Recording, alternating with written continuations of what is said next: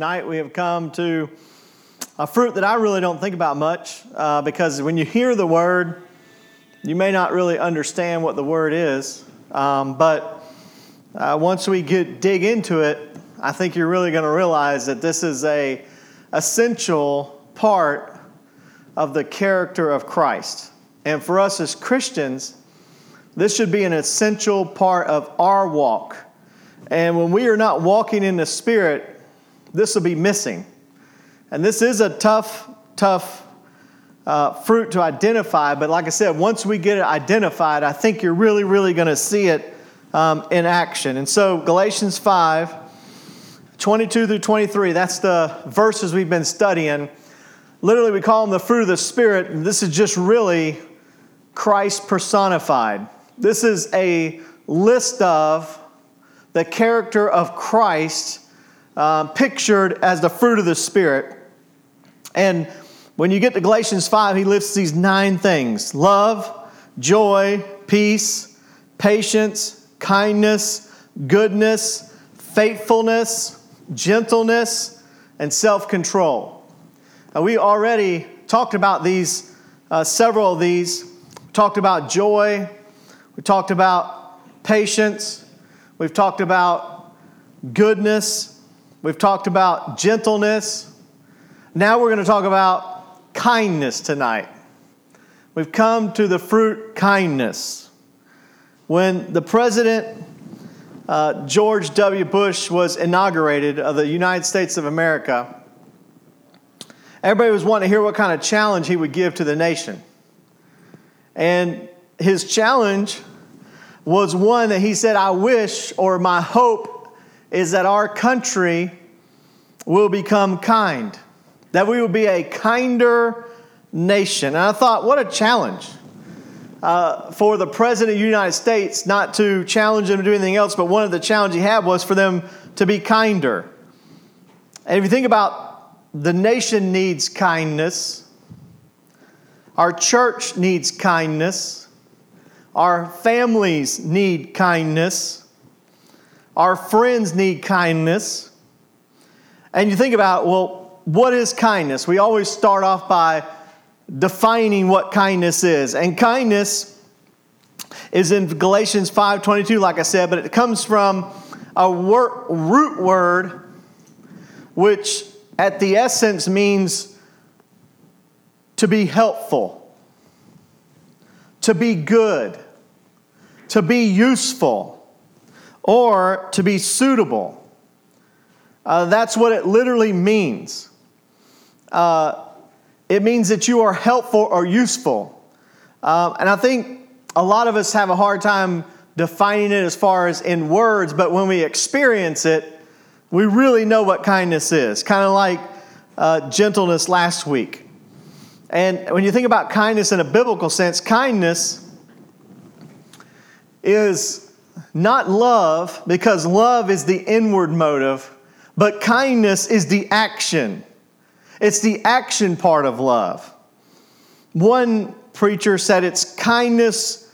Kindness is love with shoe leather on it. Meaning, like, what good is it if you tell everyone you love them, but you never do anything about it? You see, love is the motivation and kindness is the shoe leather. Kindness is the action. Kindness is the tangible part of love. It's the part that compels, or the part that you tangibly act upon the love from your heart. And the Bible says in 1 Corinthians chapter 13 that love is kind. So when you're in a relationship, you love them, but that love works its way out in action. And so all kindness is simply love in practical and personal ways. That's what kindness is. Practically and consistently acting out love to people and situations in our life. Is that not a beautiful description of kindness? When you think about it, it's everyday, practical, consistent action out of love for people and situations. As with all fruit, Let's begin looking at the kindness of God. The kindness of God is found throughout the whole Bible, beginning in the Garden of Eden. Back in the Garden of Eden, when Adam and Eve sinned, Adam ran from God. He thought he was hiding from God. But you really can't hide from God, right? And thought he was hiding from God, but yet God had come to the garden. You remember what God did? God called out to Adam, Adam, where are you? See, God already knew where Adam was, and God already knew what Adam had done, but yet he still called out to Adam. That was kindness. That was an act of love to call Adam back into his presence. You see, Adam knew he sinned. God knew he sinned. The justice of God would have left him there to be separated from God for eternity, but yet kindness came in. And God demonstrated kindness that even in Adam's failure, God acted upon his love for Adam and displayed kindness to him and wanted to commune with Adam again, wanted him to come back into presence and communication with God. Fast forward it to the nation of Israel. They were in oppression. And remember, they were a nation that was under oppression from Egypt. And so it got to a point that they cried out to God. And God heard their prayers, and he was moved because of their prayers. And even though he loved them, yet the kindness of God sent a deliverer. He said, I've heard your prayers, and now my kindness is going to act on it. And he sent Moses to deliver them. And over in the Old Testament, you see God's kindness as he moves towards his people, as he practically, tangibly expresses or manifests his love on behalf of his people to rescue them or to help them. And of course, in the New Testament, we get the ultimate example of this. It's when God sent Jesus Christ to this earth to die for us and our salvation. That was the ultimate act of kindness. Yes, God is love, but what if God never acted on that love? What if God never moved with kindness toward us and sent his son, Jesus Christ, to die for us? Titus 3 through 7, verse 3 through 7 says, for we ourselves were also once foolish, disobedient, deceived, serving various lusts and pleasures, living in malice and envy, hateful, and hating one another. But when the kindness and the love of God, our Savior, toward man appeared, not by works of righteousness which we have done, but according to his mercy, he saved us through the washing of regeneration and renewing of the Holy Spirit. You see that? But when the kindness, that God's love was acted upon, that was the kindness that he sent his son, that out of God's kindness was the action of sending Jesus Christ for you and for me. The Bible calls the coming of Jesus Christ the act or the manifest of kindness of God to you and to me. Just by the way, have you ever experienced this kindness? Have you experienced this kindness of God in your own life? That God so loved, that's the love, that he gave, that's the kindness. See, that's a beautiful compliment. He loved, but he acted on it because he gave. By the way, if anyone ever tells you they love you, but they never act upon it, is it really worth anything? It's got to be both together. They come married together. It's the love and kindness, the love and the action that he gave his only begotten son, that whosoever believes in him should not perish but have everlasting life. Oh, the kindness of God through his son, Jesus Christ. What an ultimate example of kindness exhibited on display.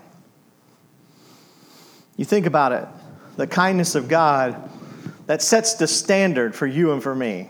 The kindness of God that sets the example. That should give us the motivation as Christians to yield to the Holy Spirit, to allow him to produce this kindness in you and me. if we try to yield to the Holy Spirit's work in our life, it will produce kindness. Now, a lot of times, if we're having a hard time grasping what something is, if we define what the opposite is, we kind of get more of the understanding of what the word is. And I find it interesting, the opposite of the word kindness here in the Greek is apathy. It's apathy. And if you think about it, if kindness is acting out our love and the opposite of kindness is apathy, it's indifference. It's that we may have compassion or we may look upon people with love or our heart might feel love, but instead of responding in the fruit of the Spirit of kindness that does something about it, we respond in apathy. We go, I might take it, I might leave it, right? It's an attitude or behavior that says, I'm not going to get involved. In other words, you are saying, I can care less about the people or the mission of God in my life. I can take it and I can leave it, and I'm going to leave it because I'm just full of apathy. Well, I'm going to tell you, there should be no such thing as an apathetic Christian. No such thing. Matter of fact, an apathetic Christian is, when you drop the A, is a pathetic Christian, right? Now I know it's Wednesday night, but let me tell you, what I see in a lot of Christianity today is just apathetic Christians. And they're only, like I said, one letter away from pathetic Christians. And the reason why I say that is because they're operating in the flesh. They know what to do, and they know they should do it. But when it translates into action, which is the fruit of the Spirit, kindness, instead of coming out acting it, what comes out? Who cares? I can care less. When God convicts you to get involved in the life of someone in your community, you go, When God convicts you and you want to express love to other brothers and sisters in Christ and serve in the church, but you come and you say, not this week. Maybe next month. Maybe next year. That's apathetic. And it's pathetic, right? I mean, if you think about it, it is. There's no room for apathetic Christians in the mission of God. Let me tell you, more than any other time, when we think about it, as the end draws near, we better not be apathetic. Because let me tell you what happens to an apathetic Christian that comes from an apathetic church that's part of an apathetic movement. It's called the Church of Laodicea. And the Church of Laodicea, what the hallmark of them is that they are lukewarm. Let me tell you how pleased God is with lukewarm Christians. He says that I would rather you hot or I'd rather you cold. But since you are lukewarm, I will spew you out of my mouth. That means spit or vomit or profusely push out of his mouth or away from his presence.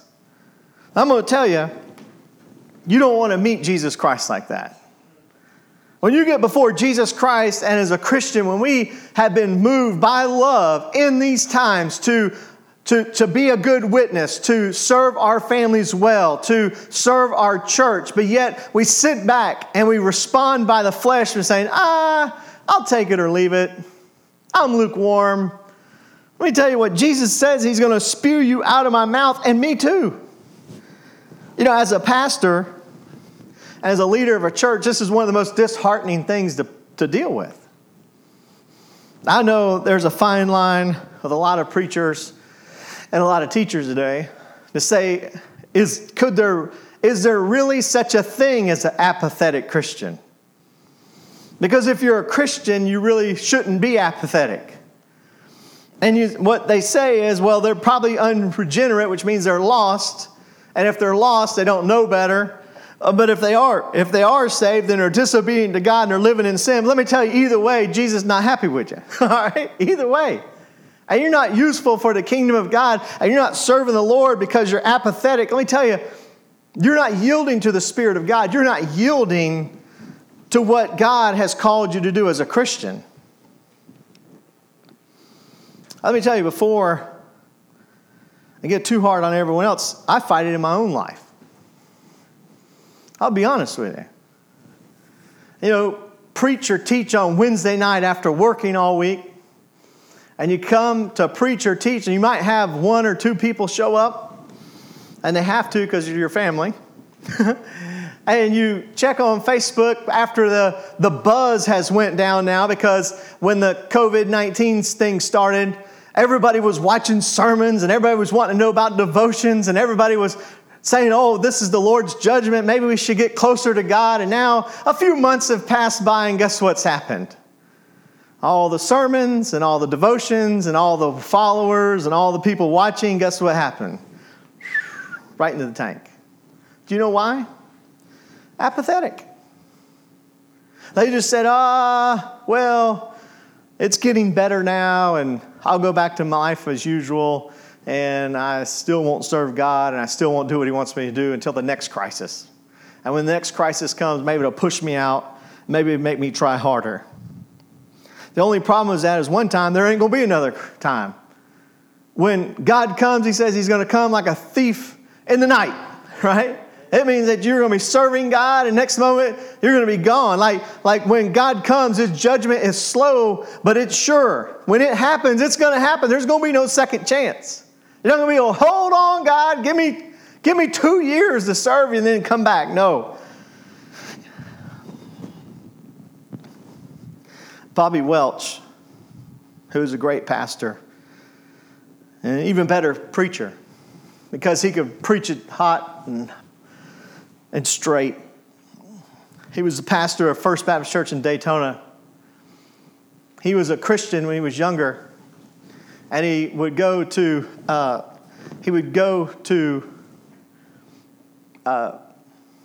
go to Vietnam. And he said he lived for the Lord when he was younger, but yet when he got put into Vietnam, he said he got away from the Lord. And during Vietnam, what happened was he had come to a point where he had stepped on a landmine. Oh, don't worry about it. Nope. He had stepped on a landmine. No, but you got people listening and they're texting. What's going on? Oh, I know. When it's unstable internet connection, there's nothing you can do. Yeah, there you go. And so he stepped on a landmine.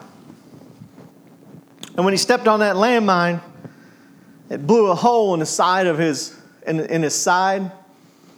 And he said he was sitting there and he knew he was going to die. And he said the first thought that went through his mind, that not that he was going to hell, but yet he looked up, and he said he looked and Jesus was walking towards him. And he said not that he was in fear of going to hell, but there was a shame that came over him, because he knew for several years he had not been living for the Lord. He knew that God had called him. He knew that God had challenged him, and he backed away from his calling. He backed away from his dedication to God, saying he would serve him. And he said the shame that overcame him, he said, God, give me another chance. If you give me another chance, I will serve you every day for the rest of my life. And as the story goes, he got rescued. He got medevaced. They saved his life. He totally gave his life to Christ and full submission of his ministry. And he went on to pastor and serve in First Baptist Church at Daytona for many, many, many years. And he says, I want to tell you, as a Christian, you don't want to see Jesus when you're not serving him. He said, I could tell you the fear that I had in my heart, because I knew I had grown cold and I was lukewarm. When I saw Jesus, he said, it literally shook me to the core. And listen, for in our lives, it's contagious. It's contagious because you do see a lot of apathetic Christians. And you see a lot of people who just don't care about the church, just don't care about serving God, just don't care about witnessing, just don't care about kids, teenagers, neighbors, family, friends. And sometimes you kind of just throw your hands up and go, sometimes you give in a little bit and you start saying, well, they don't care, I don't care. Well, listen, as we yield to the fruit of the Spirit of kindness in our life, that's where the action part comes in. And for us as Christians, as those who are going to yield to the Spirit of God, we should not be lukewarm. We should be on fire for God. That the passion of the love of God, it is in our heart, and the kindness of God is compelling us to do something about it. I pray more than anything as a church that our church will stay on that path. We may not be big, but we better be sincere. And we better have a true heart to the Lord. And anyone who comes to this church ought to hear the Word of God, ought to serve God, and ought to fit into the plan of God for their life and not be lukewarm. Like let's serve God with passion. Let's serve God with kindness. Let's serve God with a zeal. Let me give you an example from the Bible. In the Gospels, they record a story known as the Good Samaritan. And in Luke chapter 10, verses 30 through 35, I'll read this account, and you can read it later. Actually, I'm going to go further now. I'm going to go all the way down to 37. In verse 30, it says, "That Jesus answered and said, a certain man went down from Jerusalem to Jericho and fell among thieves." Sure that didn't say Jacksonville? No, he said Jerusalem. Certain man went to Jerusalem, to Jericho, fell among thieves, who stripped him of his clothing, wounded him, and departed, and leaving him half dead. Now by chance a certain priest came down the road, and when he saw him, he passed him on the other side. And likewise a Levite, when he had arrived at the same place, came and looked and passed by on the other side. But a certain Samaritan, as he journeyed, came where he was, and when he saw him, he had kindness. There's the word. The same Greek word, kindness. So he went to him and bandaged his wounds and poured oil and wine, and he set him on his own animal and brought him to an inn and took care of him. And on the next day when he departed, he took 2 denarii, gave them to the innkeeper, and said to him, "Take care of him, and whatever more you spend, when I come again, I will repay you." So which one of these 3 do you think was neighbor to him who fell among the thieves? And he said, "He who showed mercy on him." Then Jesus said to him, "Go and do likewise." You think about it. The Samaritan comes, and he was the one who was supposed to be the least of the 3 that was supposed to have kindness towards this man. And the Samaritan had kindness, and he took action. He did something about it, and he went there, and he expressed kindness. There was a grandmother that was with her grandkid. They went to the local post office, and they went in there, and so every week she would go in there, and she would go inside and buy stamps. And she would talk to the clerk there, and then she would put the stamp on her mail, put it in the box, they would leave. One day her grandson said, "Grandma, you know that you can order these stamps online, and you can have them shipped to you, and you don't even have to go to the post office, right?" And she said, "Yeah, but talking to her grandson, said, "Yeah, but you know, that little computer or machine won't smile at me and ask me about my arthritis or how I'm feeling this week or how I'm doing with my new retirement." And you think about it, as Christians, as we express kindness to people, do we take time just to stop and show them some kindness? Do we stop and just ask them, "How are you doing? How has God blessed you?" How we just send a smile or send some kindness their way? And also not only just giving it an action, but also kindness gets you out of your comfort zone. Samaritans was supposed to have nothing to do with this man, yet He was pushed out of his comfort zone because he saw a need and he went and did it, and he did it out of his comfort zone. So one good indicator we're not walking in kindness is when we just stay in our little bubble. When we stay in our own little comfort zone. When we just do things for our family, our friends, and those who we know, and we never work outside of our circle. Listen, it's a good indicator to see how far outside of your circle are you going. Because if you're just inward and you just always take care of your own, think about it. You may not be yielding to kindness in your life. Because kindness pushes you out of your comfort zone. It pushes you out of your routine. As we walk in the spirit of kindness, let God work in our routines. See a waitress or a waiter not just to serve you food, but to ask them how their life is doing and see if you could be a witness to them. See a friend or a neighbor and not just say, hey, and dodge them, but say, hey, can I help you? Can I show you the love of Christ in some tangible way? When we get out of our comfort zone, when we extend kindness, when we get out of our bubble. And yes, kindness will require sacrifice. It's going to cost you some time. Might even cost you some money. You might have to buy someone dinner. You might have to take the risk and be willing to pay the price. But let me tell you, as we look to other people, we've got to realize that we can express kindness to them, and it helps you and it helps me because you help someone who's worse off than you are. I know sometimes we get to the point where we have our own pity parties and we think we're so bad off. And I was complaining today about my knee.